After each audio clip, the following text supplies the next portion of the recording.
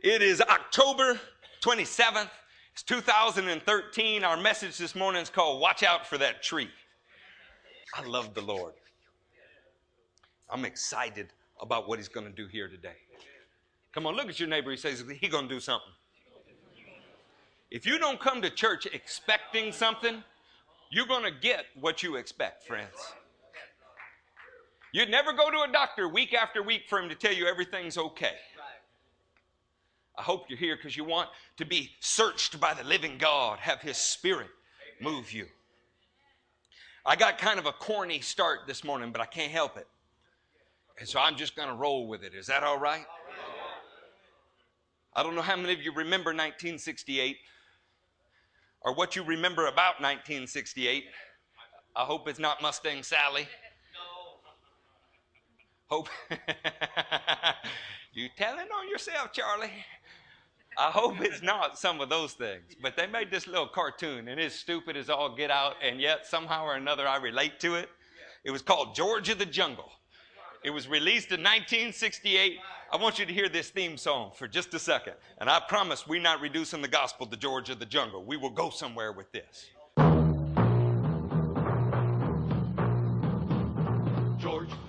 George of the jungle, strong as he can be. Watch out for that tree. George of the jungle lives a life that's free. Watch out for that tree. When he gets in the street, he makes his escape with the help of his friend. Then away he'll slap on it. Okay. Y'all know what we're talking about now? Listen. This George of the Jungle is a parody of Tarzan. You know, they consider Edgar Rice's work, Tarzan, a classic in modern literature. This is not a classic. This is a cheap knockoff. The living God created you for a divine purpose. And the world is trying to pass off a cheap knockoff of Christianity. We have tasted enough dead Christianity to be inoculated from the real thing. So that we say the right things, we hear the right things, we surround ourselves with the right things, but the very core of our being is not what it should be, and we need a reformation from within. One of the things that does draw my heart to this guy as he comes off is big-hearted and dim-witted. But you know, as I talk to believers, they're like, well, you know, I just didn't know any better. But, you know, God knows my heart. I'm beginning to believe that's just an excuse because we ought to know better. We own Bibles. Then as I began to remember my childhood in this show, I remembered that this guy is slamming into trees in every episode. He's meant to live among them, and he slams into them as if it's a surprise. They're there. Oh man, we talk about Jesus, we talk about Jesus, we talk about Jesus, but you are surprised when Peter shows up at your front door even though you've been praying for him to be released from prison. It's like slamming into trees. George, every day in this show, wakes up and he forgets he lives in a tree house and he steps off the ledge. Every day Christians are saying, I know how I'm supposed to live. But then we step off and fall off into something that we knew was there all along. You know, I was just Google searching and I don't know what happened. Yes, you do. You knew when you began to Google search what was going to happen. You're lying to yourself. See, this is not real Christianity. Real Christianity is that pit bull faith we preached about last week. It is when you hold to the teachings of Jesus and those teachings put into practice in your life set you free. You know what else about George of the Jungle? His closest friend was an ape. And he named him Ape. Some of you hang around trash all week and then are surprised that you don't look and smell like Princess.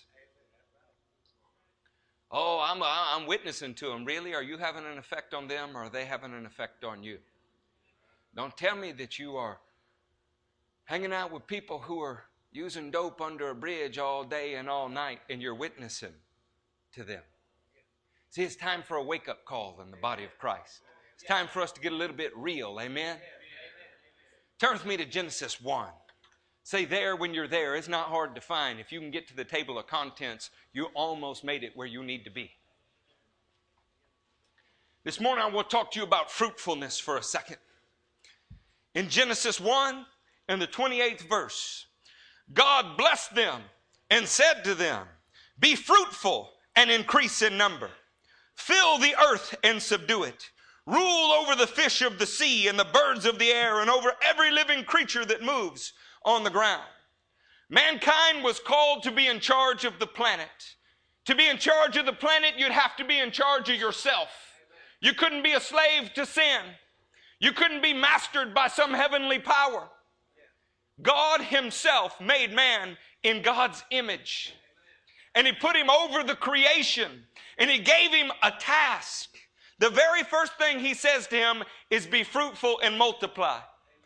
We're not going to have a geopolitical lesson this morning, but I'd like you to think about this for just a minute. What do we make as a nation anymore? I mean, you take your wallet out and you look at it, and where's it made?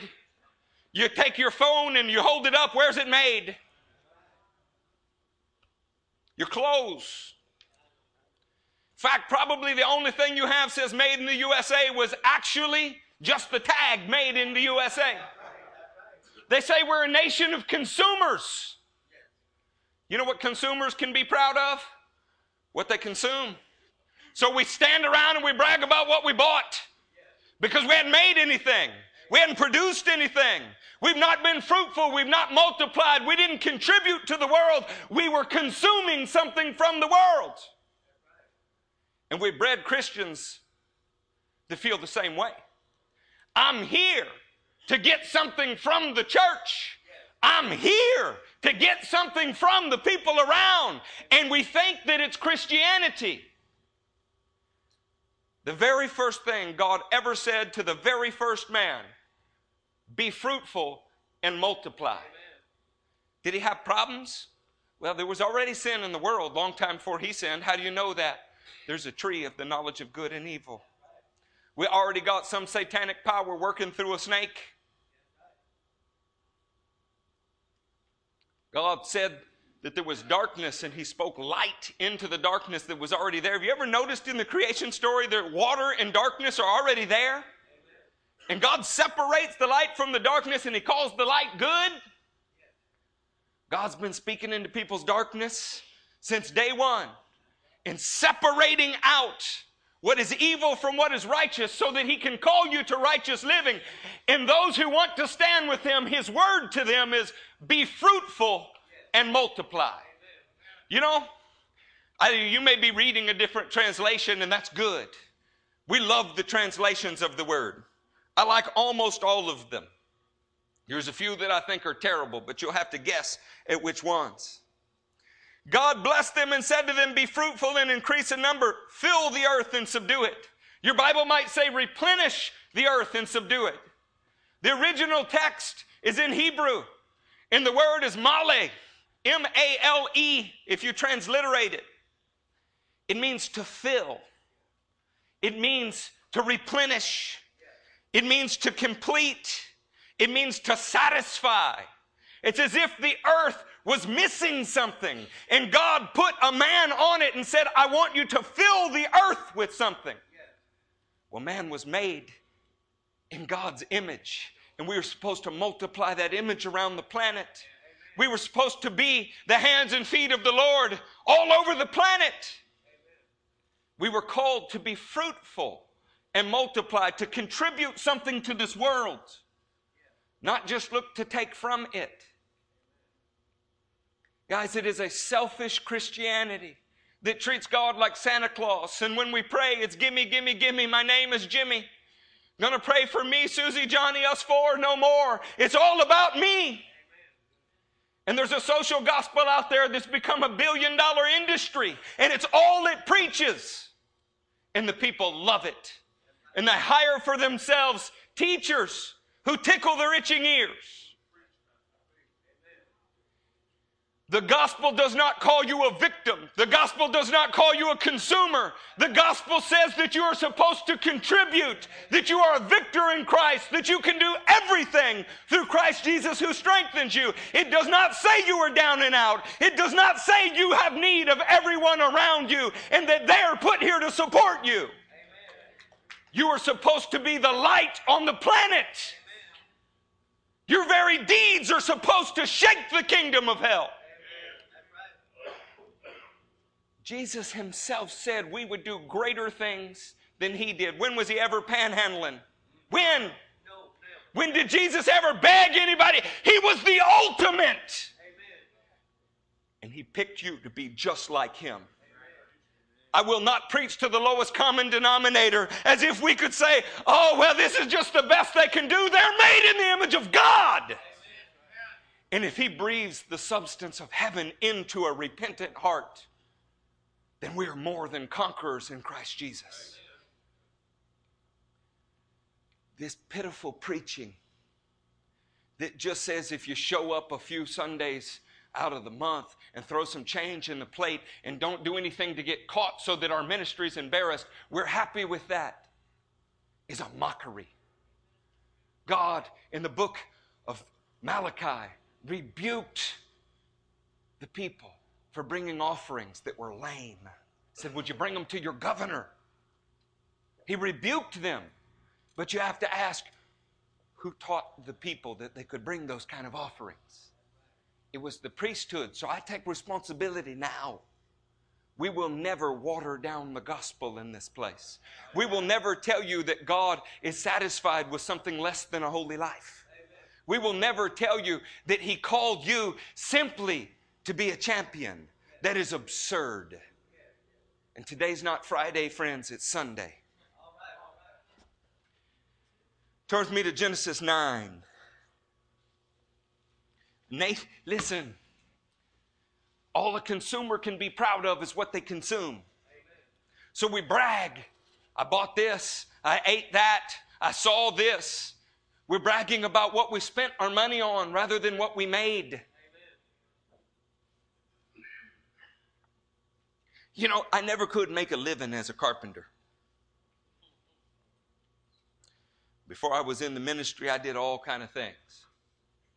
But I always found something very satisfying about being in construction. Oh, if that bothers you people that wear ties every day to work, I'd say forgive me, but I'm not apologizing. I don't believe pastors are to have prissy little hands without calluses on them. The men of the Bible were men. And the thing that I liked about working construction, and I ran businesses, I was an HR director, I did all kind of things, but the thing that I liked about it is at the end of the day, you could see that you made something. You contributed something to the world. Guys, it's worth asking before we get deep into this message. If your life was gone right now, what would your legacy be? What did you leave behind that contributed something to the world? Are you absolutely certain that your children's faith is rock solid and unshakable? Are you confident that there are souls that are in the kingdom from every year of your life you were in Christ? I think it's funny we read the parable of the sower and we talk about what it means. Are there 30, 60, and 100-fold from your salvation experience?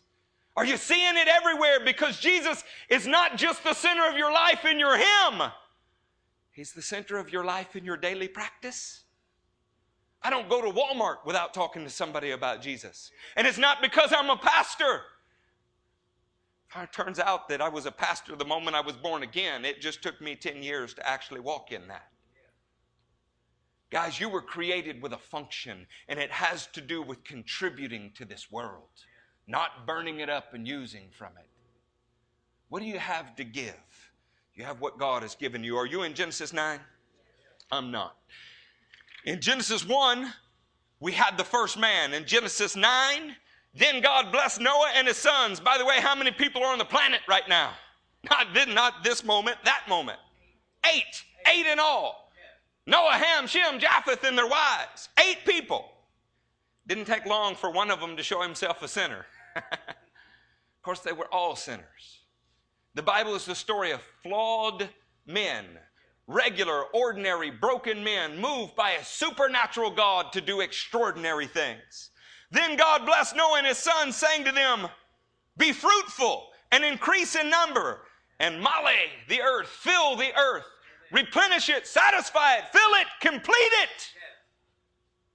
I love that God created the world as we know it in 7 days. I love it. I believe in the creation, the literal creation. And yet his work is not done. He works to this very day, Jesus said.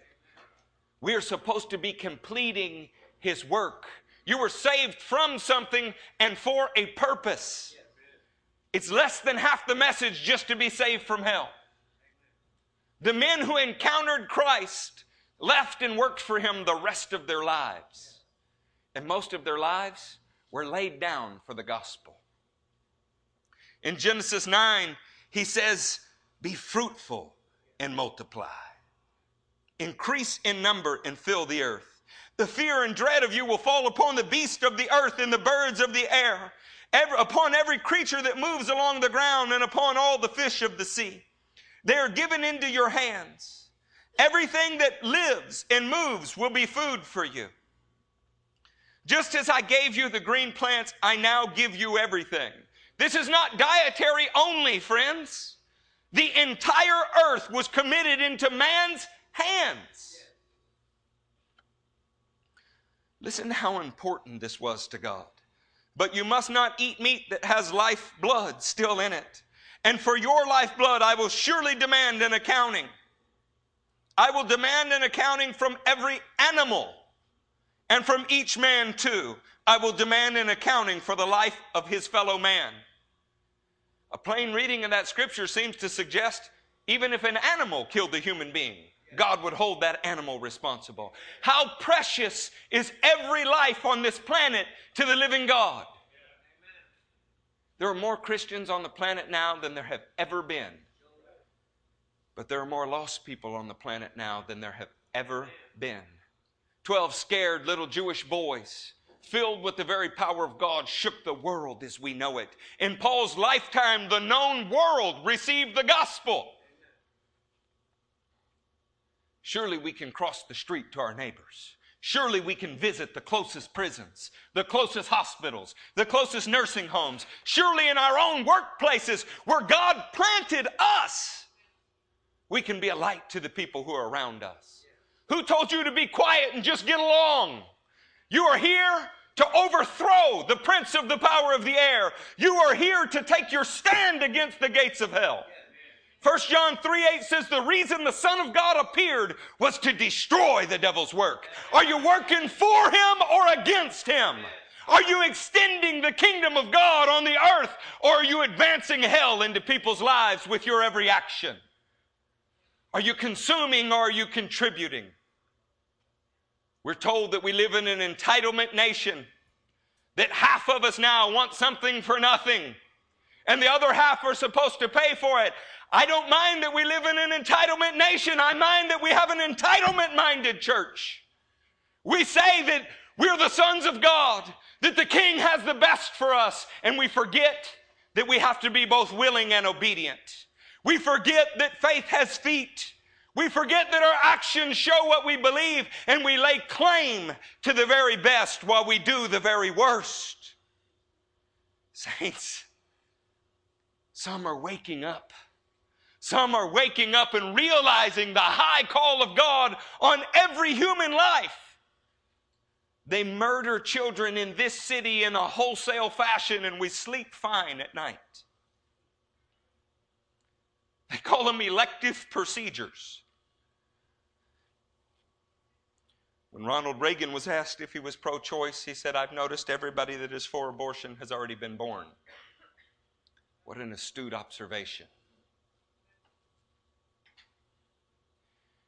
The church is supposed to be the continuing light of the world.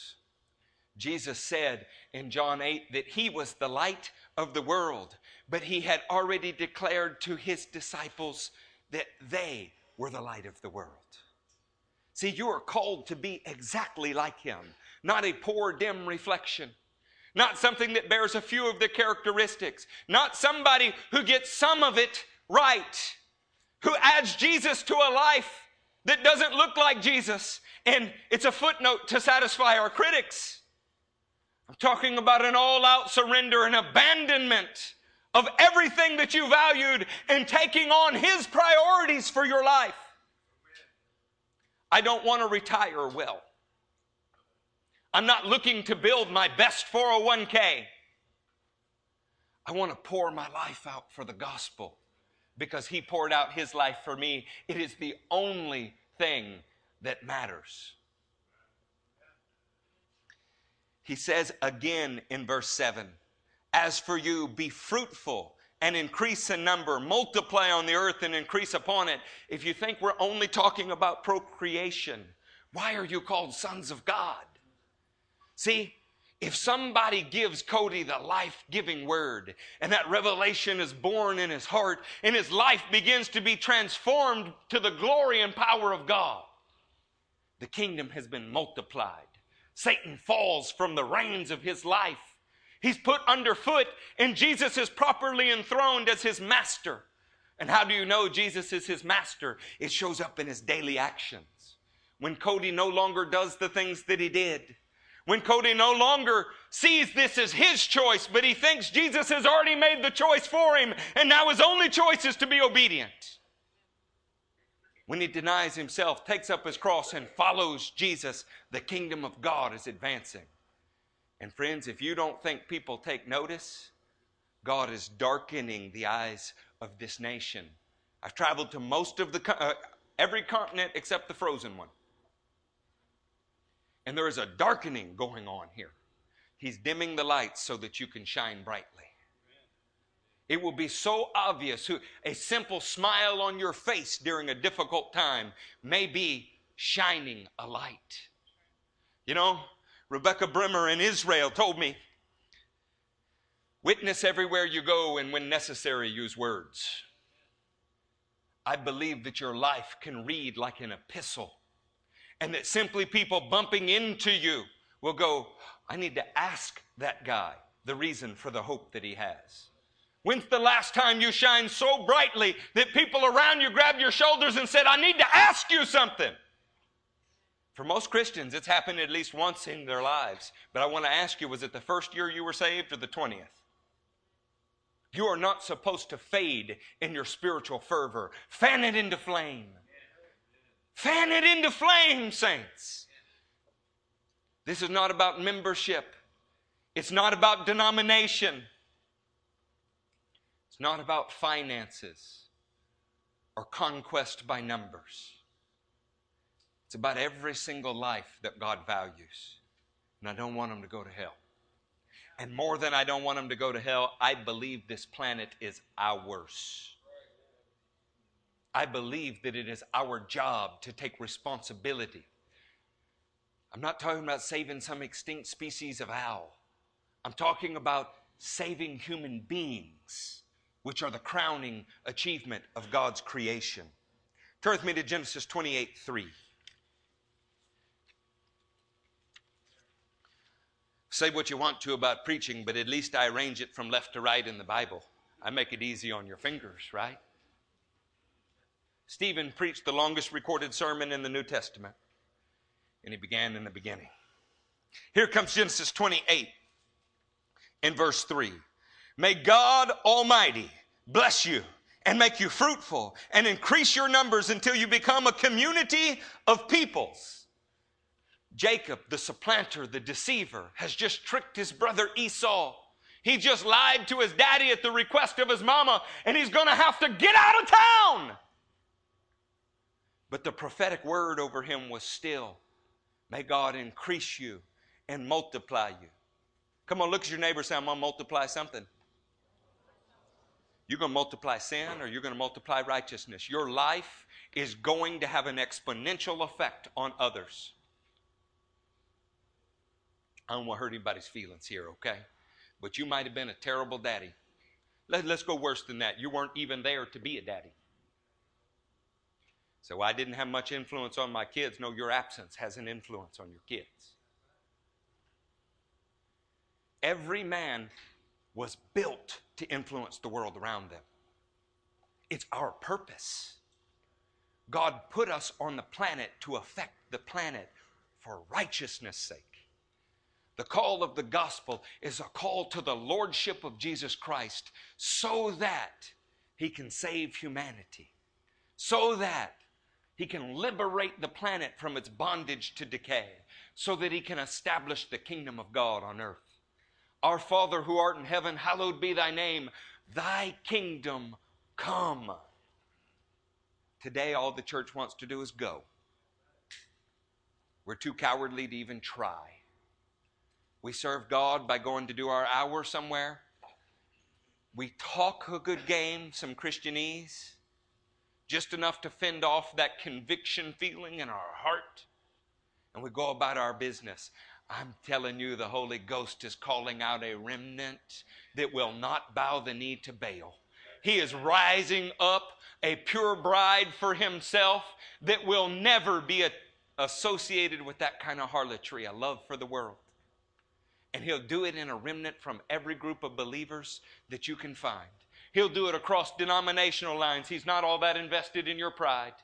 He'll do it across racial lines. There's one race, friends, and it's the human race. He will do it across geographical lines, borders or lines we made up on maps. He cares about every human being. He'll send a Jew to Nineveh because he cares about Nineveh. He'll send men from the east called Magi to the people of Israel to announce a king is born. The gospel in its heart has to do with you contributing to the world what God has given you. Look at Genesis 28. Oh no, yes. Nope. Yes. Genesis 28. I have to decide how much of Genesis we want to preach to you this morning. Are y'all awake? Yeah. You following me so far? Yeah. You want to learn something? Because I don't think I've told you anything you don't know yet. I really don't. I may be reminding you of something you know, but I don't think I've told you anything you don't know yet. But I'm going to get there. You wait on me, Sam? I'm going to get there. You wait on me, Natalie? We're going to get there. You don't have a choice. Your daddy drove. Come on, y'all love the Lord? Okay, Genesis 28. Look at verse 10. Jacob left Beersheba and set out for Haran. When he reached a certain place, come on now, a certain place, God has got a spot on the map for you. Acts, the 17th chapter, said he determined where you would live, and he set boundaries for you so you would reach out and find him. You think that you decided to come here today? You believe in a really little God. I believe in a great big God who will plant in you the desire to visit a warehouse. I'm okay with being a warehouse. There's nothing wrong with a warehouse if you like what's stored inside. When he reached a certain place, he stopped for the night. The sun had set. Taking one of the stones there, he put it under his head and lay down to sleep. He didn't have a slept comfort pillow. You know why? He was running for his life. There was a death sentence on him. If Esau could catch him, Esau might kill him. I bet if you asked Jacob, he still thought he was a pretty good old boy, though. That's the funniest thing I ever find. I ask, when did you fall head over heels in love with Jesus? And about 50% of the time, the answer is, well, you know, I've been a pretty good guy all my life. I know right there you never met Jesus. If you meet Jesus, the first thing that happens to you is the Holy Ghost brings you to the place where you know that you deserve death. You cannot receive a pardon from a death sentence if you never got the death sentence. That's one of the things that's wrong with what's going on around us. People are trying to enter the race and they're not going through the narrow gate. They're not starting at the crucifixion of the cross. They're hopping over the wall and climbing in other ways. I've been a pretty good guy all my life, but then I decided to trust Jesus. Well, you're not trusting him if you've been pretty good all of your life. The rest of us came to a place where we realized we were monstrous sinners in the hands of God. But He wasn't angry as we were told. He was loving. And He had the power to change our hearts if we would give Him all of our lives. And then He began to free us from the chains of sin. He put under His head and lay down to sleep. He had a dream in which He saw a stairway resting on the earth. I hope you never heard that Led Zeppelin song. He had a dream in which He saw a stairway resting on the earth with its top reaching to heaven, and the angels of God were ascending and descending on it. Dear Jesus, help me not to preach John 1. I'm going to mention John 1. In the first chapter of John, the last couple verses, Jesus meets a true Israelite. Israelite means prince with God. A true Israelite in whom there was no guile, nothing false. He wasn't putting on an air. He was whatever He was. And Jesus says the most astounding thing to him. The guy calls him the Messiah, and he says, "You believe because I saw you sitting under a fig tree?"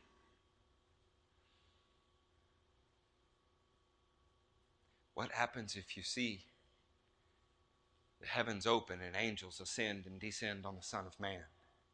Now to us, we go, wow, that's just really pretty. The place where Jacob laid that rock down was called Bethel. In Hebrew, Beth or Bet is house. El is one of the many names of God. Where Jacob laid down and had this dream of access to the heavens. He called it the very house of God, and Jesus looks at Nathanael and says, "What if you see the angels ascend and descend on me?" It's almost as if He's saying, I am the very house of God in a very Jewish way. Nathanael listened closely enough to follow Him for the rest of his life and to give his life for the gospel. Have you found the very house of God, or do you just go to some worship center and call it a house of God? Have you become the house of God? Can people find access to the heavens through looking at your life? Are you a reflection of Jesus? Are you simply a placard that says some true things about Jesus, but your life looks nothing like Him? You know what is most damaging to the world around us? It's not Satanist. It's not atheist. I'd say it's the false Christians who follow them. Because they say so many things that are right, but they live like hell. And so everybody thinks that grace is greasy, agape is sloppy, and grace is a license for immorality. But the revelation that is falling upon the church, the real church, is that God requires holiness, and that it'll never be obtained through your efforts. He wants you to multiply His presence on the earth, and to multiply it, He has to be inside of you. He has to. There's nothing good that dwells in the flesh, but when heaven breathes into a man credited with righteousness, everything that heaven is can be found in your life. When we get together, saints, you're to be encouraged by what you see your brothers have overcome, not comforted that they stumble and stagger and fall and are shackled to the same things you are. Church is not an AA meeting. This is a gathering of the sons of God come to repair the planet. He had a dream in which he saw a stairway resting on the earth with its top reaching to heaven, and the angels of God were ascending and descending on it. There above it stood the Lord, and He said, I am Yahweh, the God of your father Abraham, the God of Isaac. And I will give your descendants the land on which you are lying. Your descendants will be like the dust of the earth, and you will spread out to the west and to the east and to the north and the south. All peoples on earth will be blessed through you and your offspring. We were grafted in, friends, into this nation. Once foreigners and aliens, cut off from God, grafted into this very promise that every person on the planet would be blessed through those who became princes with God. The Great Commission is not the great option or the great elective. It was a commission. We are supposed to multiply God's presence by taking the gospel to the lost. What has destroyed our confidence? Have we become entangled in things that we shouldn't? You know, there is nothing that feels better than seeing people who have never heard the gospel receive it. Who was in Peru? Raise your hands if you were in Peru. Those mountains were high, weren't they, Michael? Were they worth it? You remember Roy's face when he got filled with the Holy Ghost. Friends, this is something you can't buy on Amazon.com. As addictive as Starbucks is, there's no such thing as a Trenta or a Venti that you can buy from them that is as good as getting filled with the substance of heaven. I want you to see his response to these things. I am with you. This is God still speaking, verse 15. I am with you and will watch over you wherever you go. And I will bring you back to this land, and I will not leave you until I have done what I have promised for you. I find it amazing that the man's running for his life after having sinned greatly, and God is so kind, except that's exactly what happens to every real believer.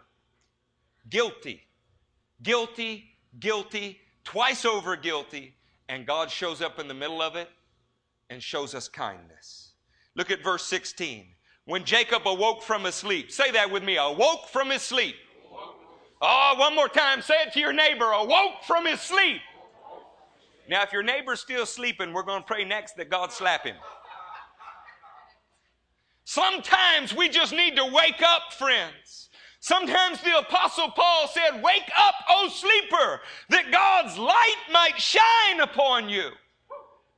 Listen to what he's waking up to. When Jacob awoke from his sleep, he thought, surely the Lord is in this place, and I was not aware of it. I want to tell you that the Lord is in this place, whether you're aware of it or not. But you can wake up to his presence. He's not far from any one of us because he desires to enlist you in his army. You don't know what I've done. I don't care what you've done. You don't know who I am. I know who you can be. We serve a God who looks at a man hiding in a wine press threshing wheat and calls him a mighty warrior. A man who is refusing to go to Egypt and do what God's called him to do. Begging for someone else to do it.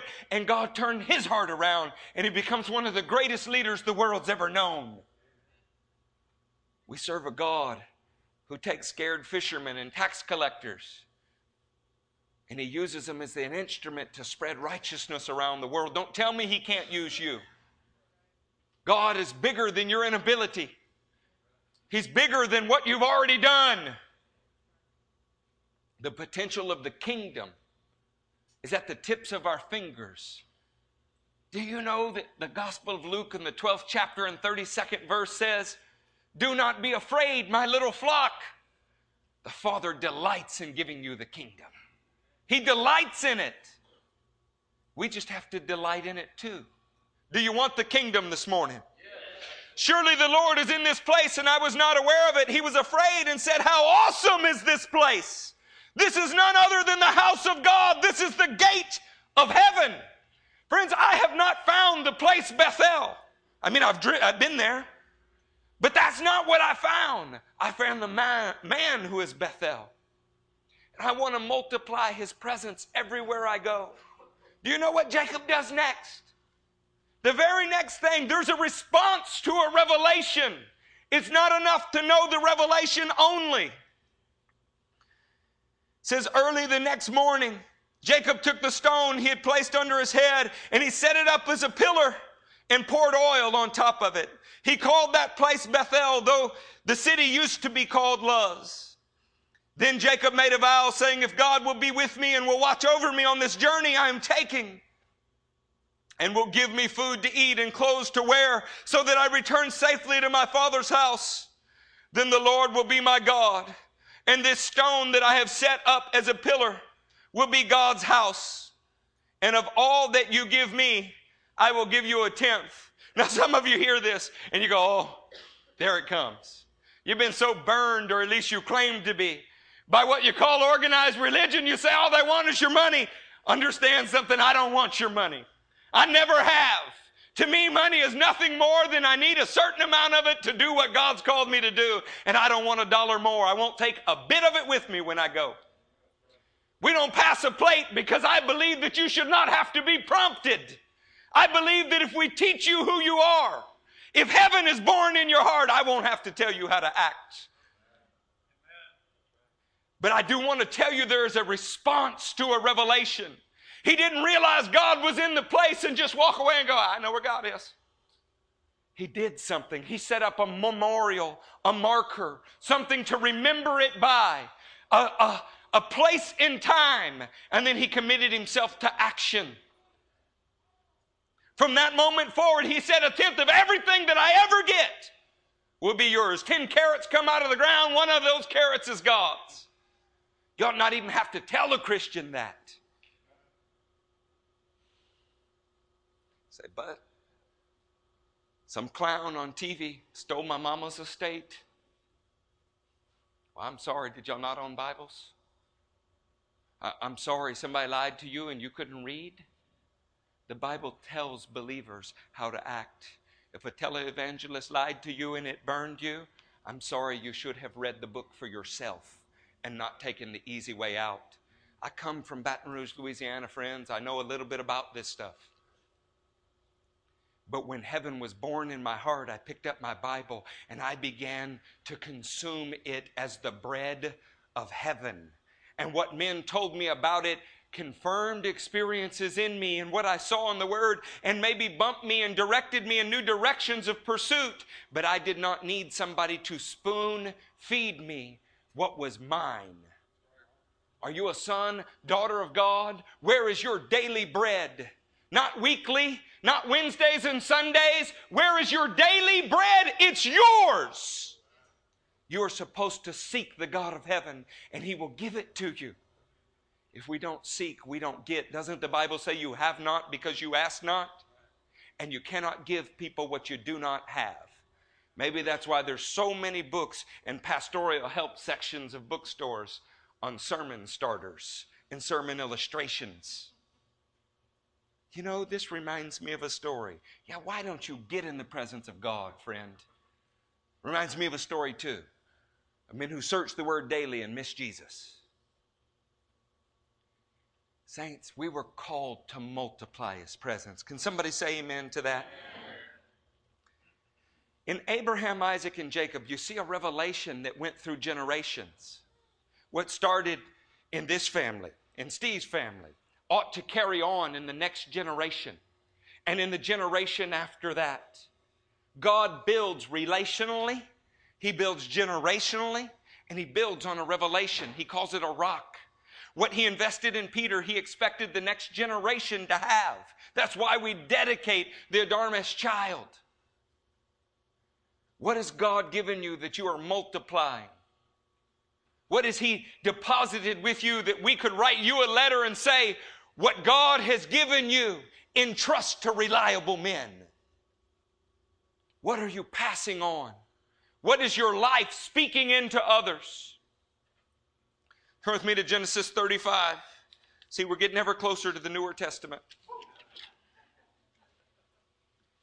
In Genesis 35, starting in verse 9. After Jacob returned from Padan Aram, I want you to get this. Before he was running for his life. Now he's worked for Laban. He's acquired some wives. He's acquired some stuff. And you know what he's doing now? Running for his life. You don't have a single problem that money will fix. I know you think you do. I know you think that if you hit the lotto, it would all be okay. Look at the lottery winners and tell me if their lives are okay. I know that we've been taught that those who are healthy, wealthy, and successful, this is the model of Christianity on the earth. I can't find it in the Word. I find that these men were at the end of the parade, but Jesus was enough. That our light and momentary troubles were not worth comparing with the glory that will be revealed. Amen. I don't want to be a millionaire. I want 1,000,000 souls. I don't want to show people the excellency of the gospel through carnal things. Those are parlor tricks, trinkets. It's a ridiculous sham. The excellency of the gospel is that I was a slave bound, and I stand before you today with no chains upon me. That's the excellency of the gospel. What did I tell you? 35:9. I might preach a little. We'll see what happens. And God said to him, no. After Jacob returned from Padan Aram, God appeared to him again and blessed him. God said to him, your name is Jacob, but you will no longer be called Jacob. You will be called Israel. So he named him Israel. He got a name change, a character change. His body of work, his authority, his reputation, what the Jews call a shem, was changing. God didn't appear to him once at an altar at a sinner's prayer, never to speak to him again. He appeared to him an even second time. I won't argue with you about a second blessing. I don't care what your theology is. I will tell you there's 10,000 blessings and 10,000 times 10,000. I am being filled with the Holy Ghost every day. I'm not going to stop now. I'm not going to settle for what I already have. I'm going to crave the substance of heaven every day, all day. I will drink as much as He will give me. I'm not intimidated to find out there's more. I won't hide behind a doctrine. As far as I can tell, the men in Acts were dependent upon the power of the Holy Ghost every day. Believers were filled, and filled again, and still need to be filled. Apparently, friends, it's like we leak. I was joking. I'm sorry. It's the last joke. After Jacob returned from Padan Aram, God appeared to him again and blessed him. God said to him, your name is Jacob. You will no longer be called Jacob. Your name will be Israel. So he named him Israel. And God said to him, I am God Almighty. I'm not going to preach to you about that, but I can mention it. Today, you can take a New Unger's Bible Dictionary. You can take topical dictionaries. They'll say, we're not sure what God Almighty means. Some will say it means the many-breasted God. Some will say it means the all-sufficient God. They all propose something. I would say that the people who carried the language for some 4,000 years ought to know what it means. And the universal testimony of the Jewish people in the Talmud, the Babylonian Talmud, the Jerusalem Talmud, is that the word she, even today, she, S-H-E, means who? Shaddai is enough. The God who is enough. You know what lesson Jacob was learning? Jacob was learning the very same lesson that his father Abraham had learned. You know, when God first spoke to Abraham and said, I am El Shaddai. He says it in Genesis 17:1. I am El Shaddai. Do you know what happens in Genesis 17? Abraham had messed up with Hagar. You know, the next time it shows up in the Word, it's when Isaac has to send his son off to a foreign land in Genesis 28. And now that Jacob has returned from a foreign land and his brother still wants to kill him, God shows up and says, I am El Shaddai. It's like He in Himself is enough for you. You don't need a new program. You don't need some new scheme. You don't need a new bumper sticker or a Christian t-shirt. You need the God who is enough for you. And you need to eat of His presence every day. You need to be in the business of multiplying His presence. And God said to him, I am El Shaddai. Be fruitful and increase in number. And Jacob again responds to this revelation by pouring oil on a rock, by setting up a testimony. What in your life is the testimony of obedience that shows the faith that you claim you have? Say, who are you, Pastor, to call into question my faith? Well, why do you go to the doctor? Doesn't he call into question your health? If your pastor will not call into question your faith, you should find a new pastor. Real faith, genuine faith, stands trials. It can be stricken against a stone. Our God is a tester of metals, and it shows itself to be real. Guys, I don't need anybody to convince me I'm saved. His Spirit bears witness with my spirit. When you sit in a service and you hear these things, can you just not wait for it to be over? Do you sometimes feel a gut-wrenching clenching in your spirit because you know you're not right with God, and then descends the battle of the intellect? And we say, no. When I was 8, I got right with God, and that was enough. No, God is enough for you. Your USDA Christian stamp that you got at some factory for Jesus, it doesn't do anything for you. You either have been born of God or have not. There's life in you that's from God, or there's not. Turn with me to Acts 20. Can I share with you something that Jesus said that is not recorded in the Gospels? In Acts 20, here comes verse 35. If one of you dare twist this into the prosperity gospel, I'm a peaceful, loving man, but when we pray, the heavens move. You will be in my crosshairs.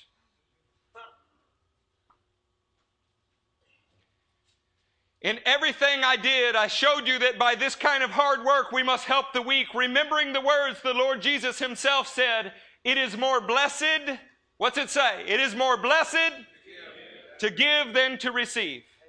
You know what a problem with a nation of consumers is? They receive, but they don't give. They receive. They're like the Dead Sea being poured into, but it's never enough. There's no life in that. And there never will be life in it. It's the lowest spot on the planet, the Dead Sea. Why? It receives all the best. You would think it would be the best. God created you to contribute to the world. He put a purpose in the heart of every man. Life is not worth living if you have no purpose. And 100% of people who take their own lives do it because they do not know their purpose. The living God will give you a revelation of who He is. And as you dwell in who He is, He will show you who you are.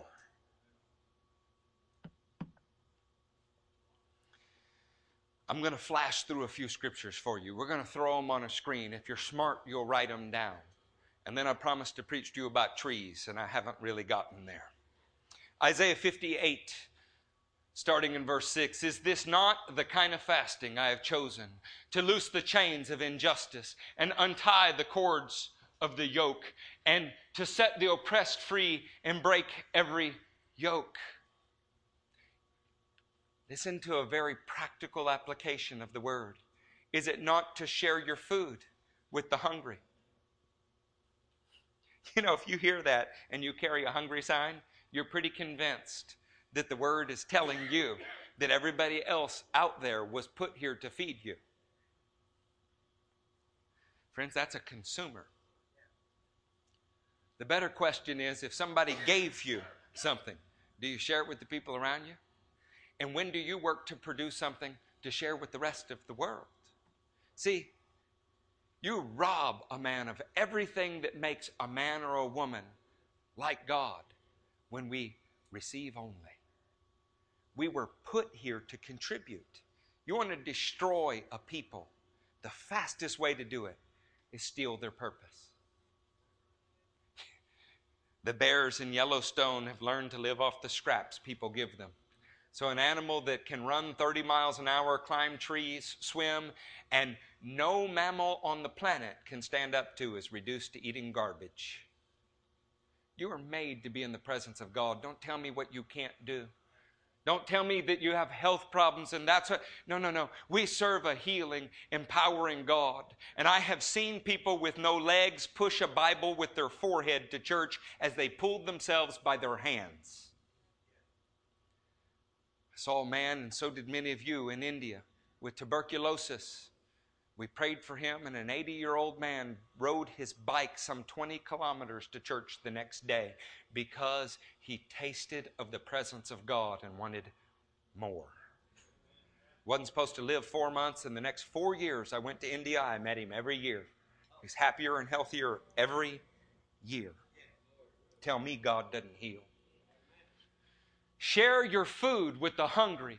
and to provide for the poor wanderer with shelter. When you see the naked, to clothe him, and not to turn away from your own flesh and blood. Friends, your flesh and blood are not the people who live in your house with you. Your flesh and blood is humanity. Look at the 8th verse.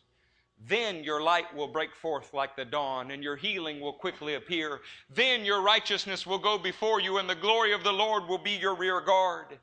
Notice he doesn't say all of those things come before your faithful actions. He says they come after. We want all of the blessing, and we want to do none of the work. Maybe that's why James says faith without deeds is dead. It's not real faith. It doesn't qualify. See, a real saving faith shows up in your actions daily. And God honors faith. It's not that you're purchasing something with your deeds. The deeds show the genuineness of your faith. I don't have any problem looking at a man who says, I love Jesus, looking him right in the eye and say, prove it. The 26th chapter of Acts says that Paul taught the Gentiles to turn to God and prove it by their deeds, and it's nowhere found in our preaching. How about Luke 14? Luke 14, verse 12. I'm going to quit this topic here in a second. Can y'all hear a little more? Joel, can you hear a little more? Lindsay, can you hear a little more? Can you hear some more, Justin? All right, well, if I got 3 to preach to, that's enough. I don't know what the rest of y'all are going to do, but I'm going to preach to them for 3 more minutes. Luke 14. Then Jesus said to his host, when you give a luncheon or a dinner, do not invite your friends, your brothers or your relatives, or your rich neighbors. If you do, they may invite you back, and so you will be repaid. Be repaid. We only invite you. Do you really invite somebody over so that they will invite you over? I doubt many of you are doing that. That's not the point. The point is this statement. But when you give a banquet, invite the poor, the crippled, the lame, and the blind, and there's a reason. You will be blessed. Although they cannot repay you, you will be repaid at the resurrection of the righteous. Are you living for what you can get right now, what you can consume right now, or what you can contribute to the world, and it will be added to you in the world to come? See, this is the heart of the matter. Do you fellowship only with those who can do something for you? I heard the most sickening thing on KSBJ, and in general, I'm a fan of Christian radio, but I'm going to call it out because it's true. 4 o'clock in the afternoon the other day, Jennifer and I are driving in the car, and you know how I can be. I got wound up. Lady says, you know, friends, you may consider going to church this week. You never know what will happen. We're not saying it makes you a better person or even a better Christian. Then what kind of church are you going to? She said, but let's just say you have no job. You might hear something that encourages you while you're at church, and you might meet somebody who helps you find a job. I thought, this is what Christianity is. Might as well be a Zig Ziglar meeting. Might as well be multi-level marketing. It doesn't help you become a better Christian, then why would you go? Oh, you go because somebody there might have something that you can consume. If it wasn't my own radio, I'd have punched the radio. Don't let me ride in your car and listen to radio. You remember the time I saw the license plate that said the Apostle? Yeah. Good thing I didn't have a bumper guard at that time. Listen, that is not right. Could they be well-meaning? Could they be in love with the Lord and made a mistake? Yes, I do it every day. You follow me around, you're going to find a lot of that. But it is not right. Christians are looking to what we can add to the world, not what we can take from it. And if you don't walk in here hoping to leave better than you came, stop coming. You hear me? I'm not looking to farm people in here. We do not want people to simply sit on their salvation. I'm looking for men that will charge hell with a water gun. I'm looking for women who want to raise up spiritual daughters. You know why? That's what the Lord is looking for. I could care nothing for wealth or prestige. If I wanted that, I'd have chased it in some other arena, but certainly not warehouse Christianity. I'm proud of our warehouse. We built it. How many of you ever hung an air conditioner? I mean, that's miraculous right there. We rented a man lift and then had to return it because we didn't have enough money, and we did it on scaffolding. 15 tons of AC from a scaffold. And I'm old and fat.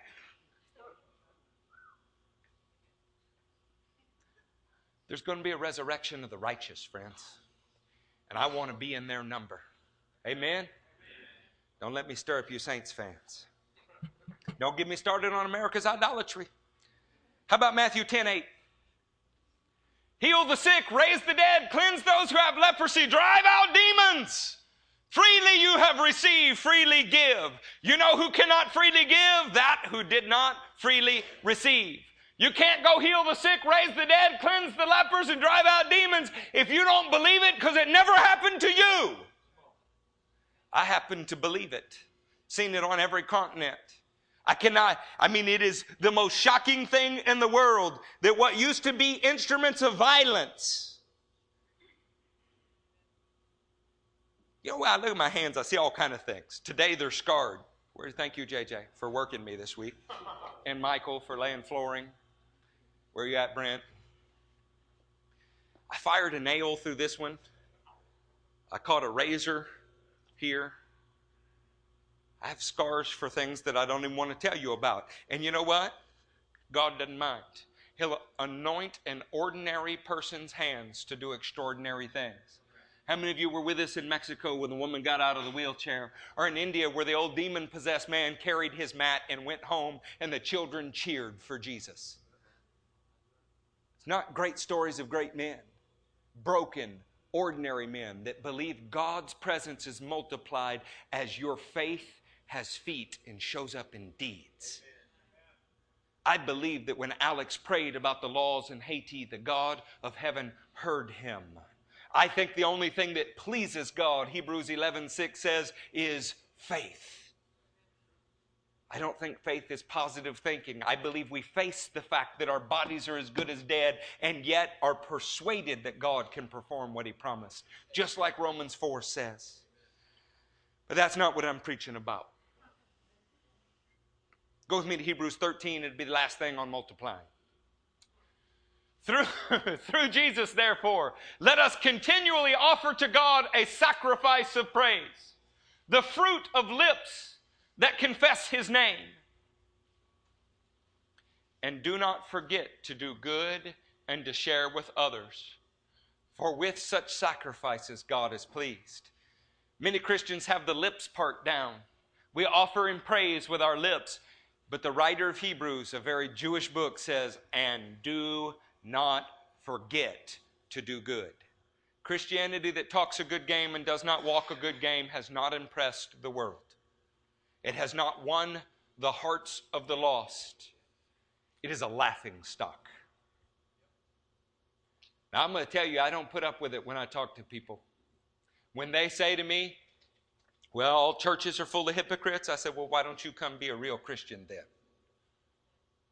If the problem's all of us, you come show us how it's done.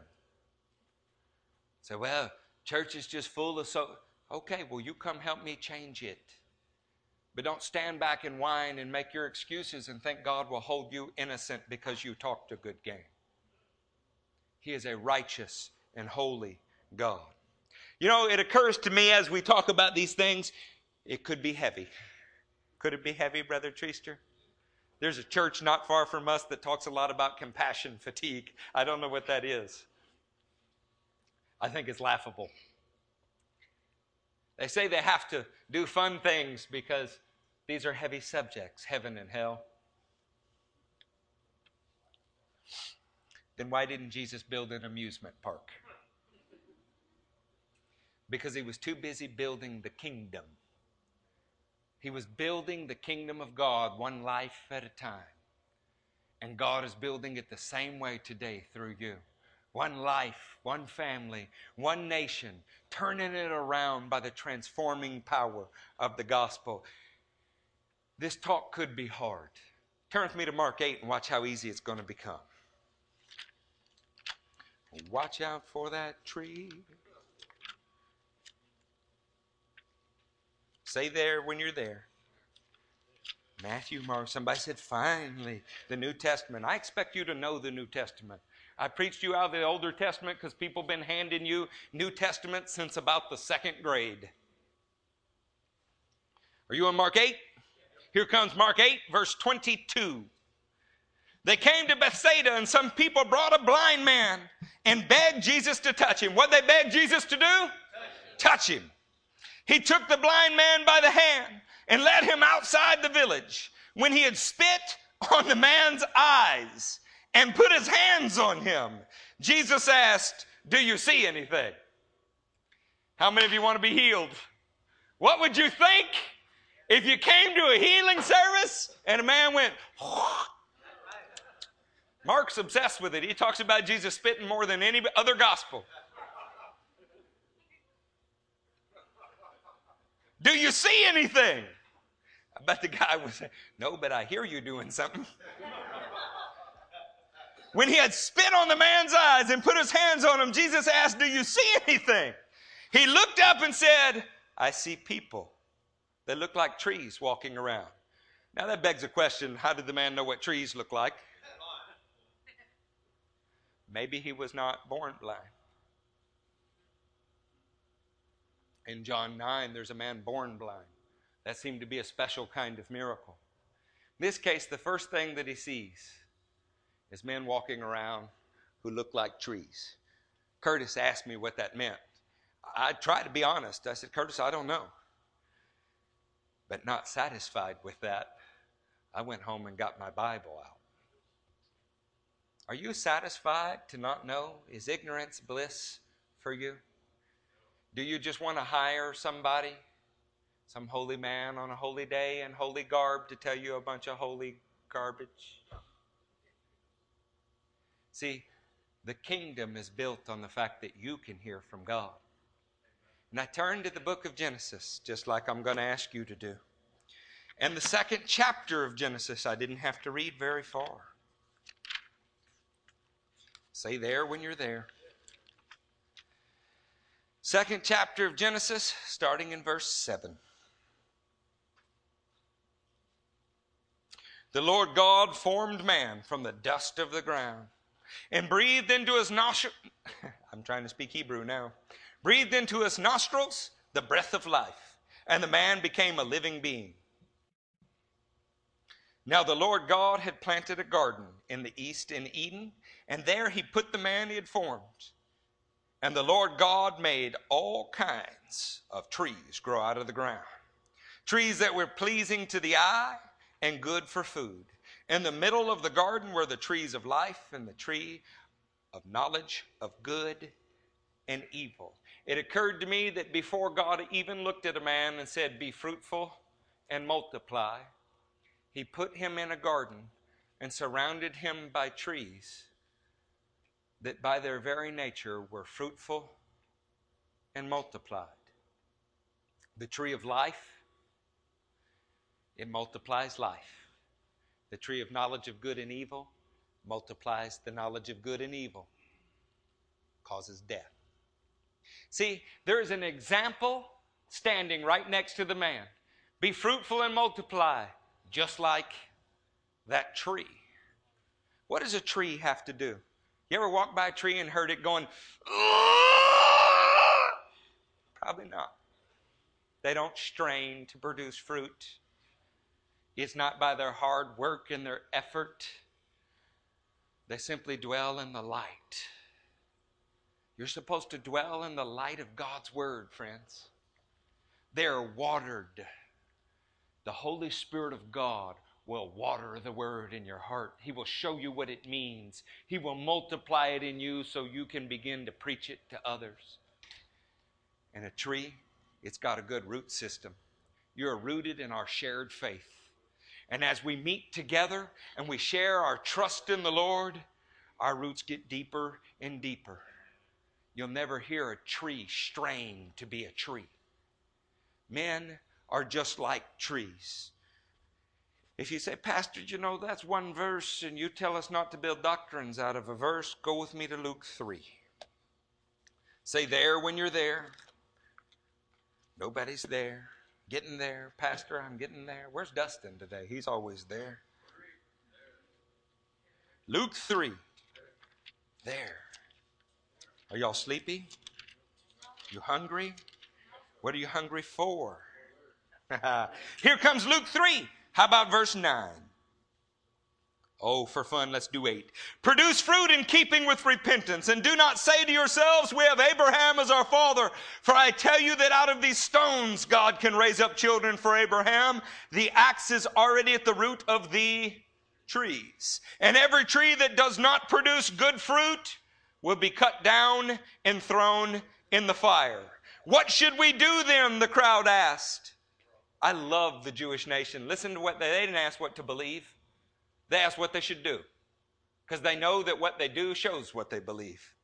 John answered, the man with 2 tunics should share with him who has none, and the one who has food should do the same. In other words, friends, you should contribute to society, not consume it.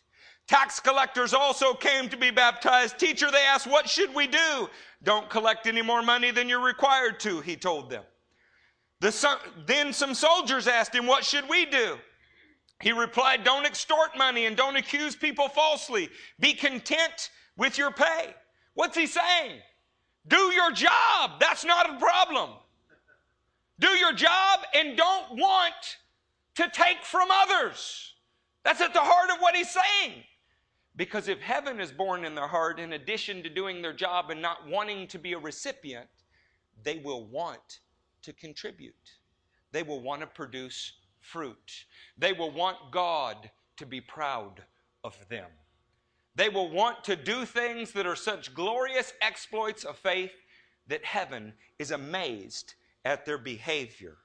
Turn with me to Luke 10. Say there when you're there. Now go to Acts 10, because I lied about the last scripture. I rarely lie when I'm preaching.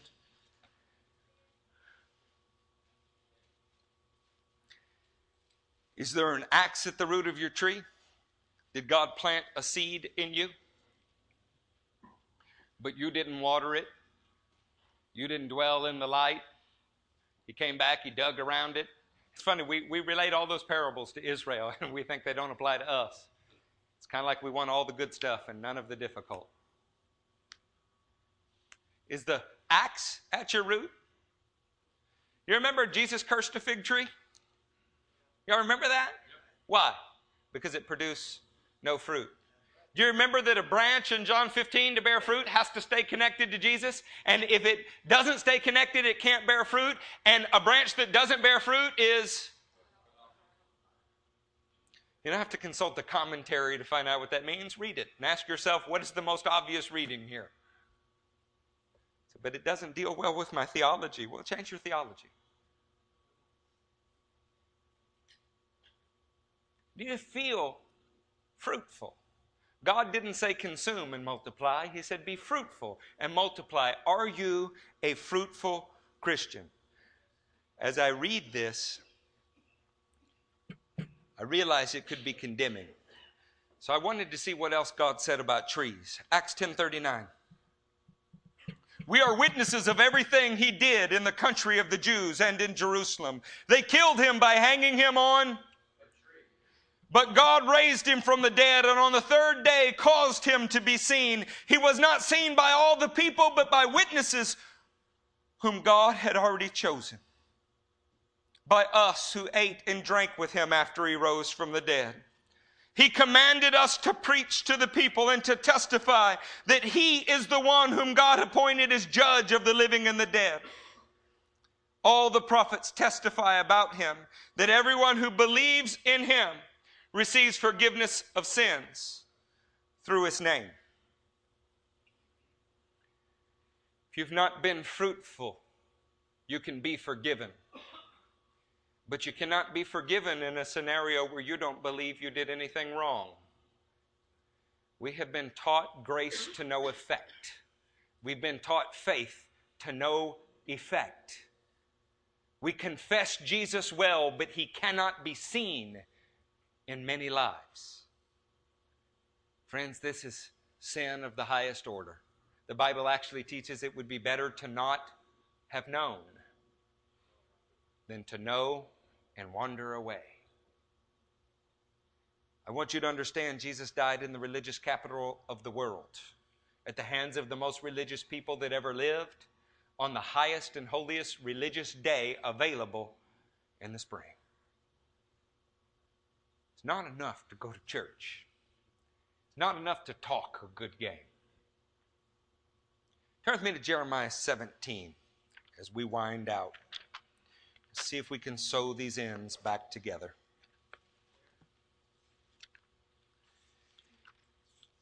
Some of you Bible scholars would like to jump down a few verses, but I think it's best we start in the first. Judah's sin is engraved with an iron tool, inscribed with a flint point on the tablets of their hearts and the horns of their altars. Look at verse 4. Through your own fault you will lose the inheritance I gave you. I will enslave you to your enemies in a land you do not know, for you have kindled my anger, and it will burn forever. I love that we teach about grace. It is so important. It was grace to be delivered from Egypt. I love that we teach about baptism. Paul says they were baptized when they went through the Red Sea. I love that we teach about the leading of the Spirit.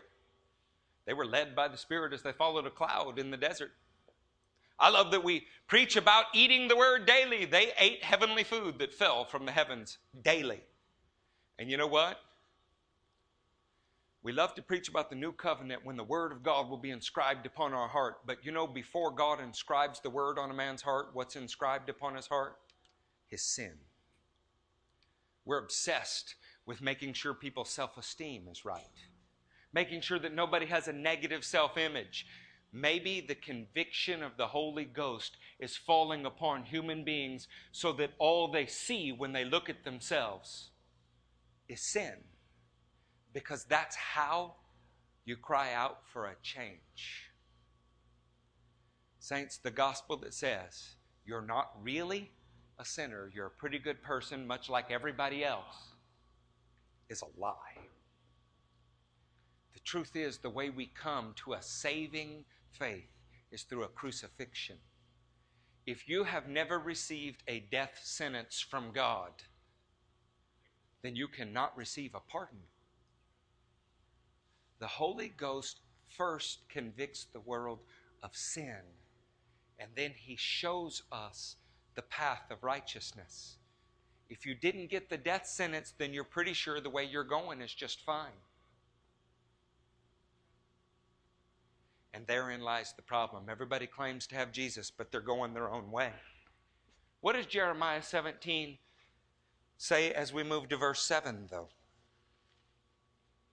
But blessed is the man who trusts in the Lord, whose confidence is in Him.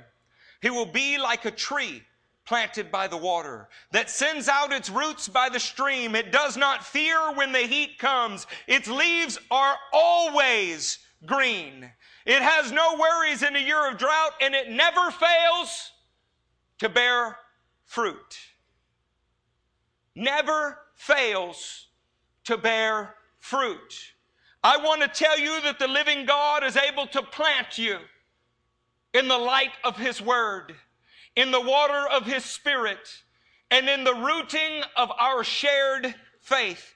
The Holy Ghost is able to baptize you into the body of Christ. But He will never do it for the man that has not received his death sentence. I love that you were raised around church.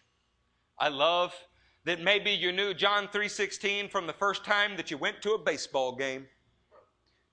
And when we ask you if you're a Christian, you say, yes, since a child. When we ask you, when did you fall head over heels in love with Jesus? When did your life change in such a way that your closest relatives said, what happened to him? You stutter and stumble all over the place. It is not Christianity to have prayed a sinner's prayer when you were 6 and lived like hell ever since. You know, in the Reformation, they had to fight against infant baptism. People thought they were Christians because they were baptized as children. Now most of us Protestants have acknowledged that can't be true. And involuntary action cannot be saving faith. Might be dedication, but it's not saving faith. And yet, those very same Protestants look and go, oh, you have been a drug dealer and a prostitute and you've been murdering, but you were saved when you were 8? Well, then you're saved. By the way, how were you saved? Oh, well, somebody led me with my eyes closed and I raised a hand. Good for you. And were you baptized? Yes, I was baptized. When did your life ever change? It didn't. That's not salvation. Salvation is when everything about you is in the process of reformation. And it's born of heaven. The old life has died and the new life has come. You know, Charlie is an elder in this church, and I have come to rely on his wisdom many times. Who was here Wednesday? Those of you that were here Wednesday, you saw it. When speaking with somebody that I love, they weren't receiving it. So I stood at the church and I asked the church for help. And you guys did great. You applied the word, and the first one to speak was an elder. And we saw a sinner come to repentance and walk in restoring power. You know why we did it? Because Matthew 18 says to do it. Doesn't matter that churches don't do it. We do, because the Word says to do it. Now I want you to hear what else the Word says. But first, Charlie sent me a picture you need to see. Life has no remote. Get up and change it yourself. I want you to understand something. You cannot go on autopilot. God will slam you into a tree. You know what the tree is, friends? The tree is every Christian you ever met that did something kind for you. Everybody that you ever consumed from without a thought of contributing to. Falling out of a tree house daily. This is when we know that we should live in the presence of God, but every day when we step out the door, we plan to live like any normal man. And if you got friends that are apes, find new friends. It's time for the body of Christ to shine. The words of James